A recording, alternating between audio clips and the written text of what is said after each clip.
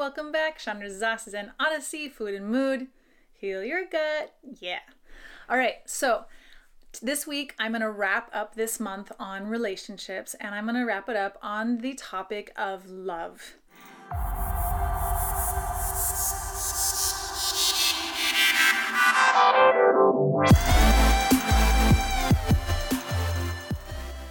Love is always an option.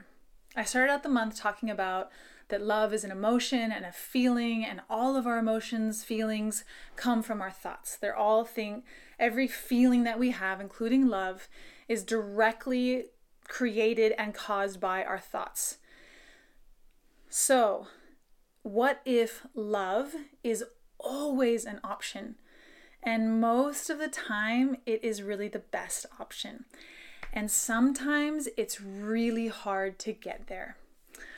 I used to have a best friend. We were best friends for a decade, and we were really close. We were so close that most people confused us and called us each other's names. We traveled together. We moved to a few different places together. We worked at retreat centers together. We were really, really, really good friends. Sisters. We were really close. And we had a really big falling out almost 7 years ago now, and we haven't spoken in 7 years. And until about a year ago, every time I heard her name or I thought about her, I hurt. My insides hurt. I felt pain. And it was around a year ago that I came across this teaching that talks about the importance of doing the work on relationships, even when we're no longer in a relationship, even when someone's died, or even when we're no longer in contact with someone, that there's still value and a reason to do the work on the relationship.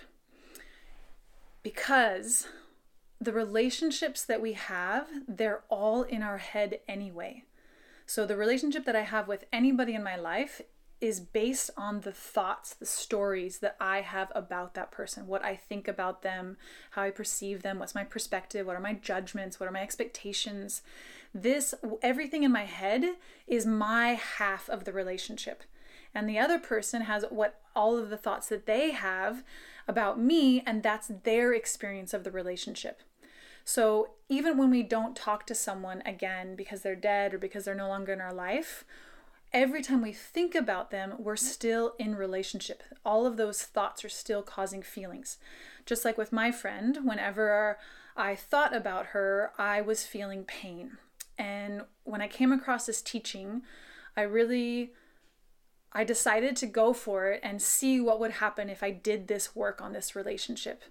And I still have not talked to her. We still have no communication, but I feel so much better. When I think about her, even now talking about her, I feel at peace with our relationship and with what happened and with the situation, with what it is. But to get there, I had to do the work. I had to really go back through the relationship and look at what were my pieces. I had to stop blaming her. If you listen to my previous episode on blame, I had to stop blaming her for what I think she did wrong. I had to really work on my expectations of friends. I had to let go of that friends should always show up on time, that friends shouldn't lie, that people shouldn't cheat. I had to realize that those beliefs that I had grabbed onto were what was causing me to blame and hate my friend. And so I had to do some internal work. I had to really sit down and look through the thoughts that were creating all of the bad feelings that I had about her. And I really had to shift my perspective. I had to change my expectations of friends and of people. I had to accept people are half bad and half good, and 50% of the time they do messed up things, and 50% of the time they're glorious. I had to really understand and embody that concept and accept that before I could let go of the blame that I had towards her. And I also had to take a really good look at myself and own what were my parts, what was my part of our relationship deteriorating.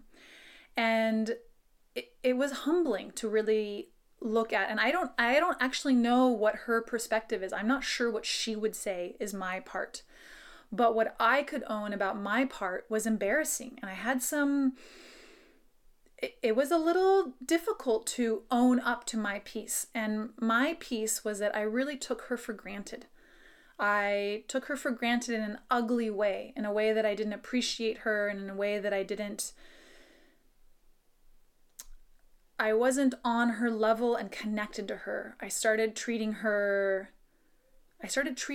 poorly from a place of taking her for granted. And so I had to learn from that, and I had to own that was my piece, and I had to look at other places in my life that I was maybe doing that. And I did find a couple other places where I was doing that. And I had to show up with some humility and some humbleness and own that piece. And it is really, really valuable work. This relationship was so painful for me, and all my friends know it, all my family members know it. They know that this relationship is painful for me. And now this last year, to be liberated from that pain, I always wished her the best.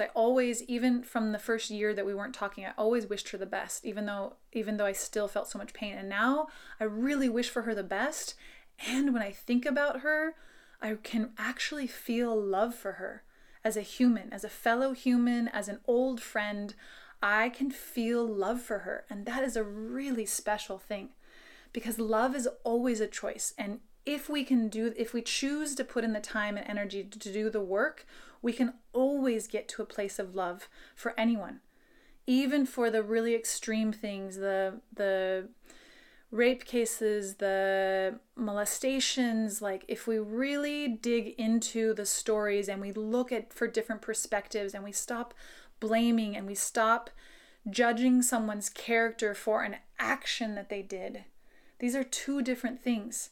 What someone does is different than who they are. We are all worthy of love. Love is always an option, even when actions and behaviors are not cool. And to do this work and to separate this out and to choose love, it's a state of grace. It's up there with gratitude.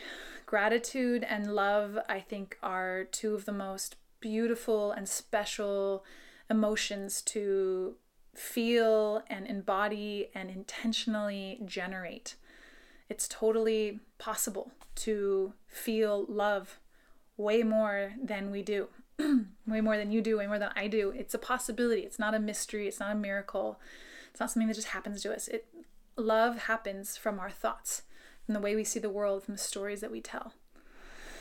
All right, I had a blast this month talking about love. It's one of my favorite topics. And even though it seems like it's a little bit of a step out of food and mood and gut health, it is extremely connected. I mean, this is the belly. This is what holds us up. These are the important things in life. Love is one of the most important things in life for all of us, for every human.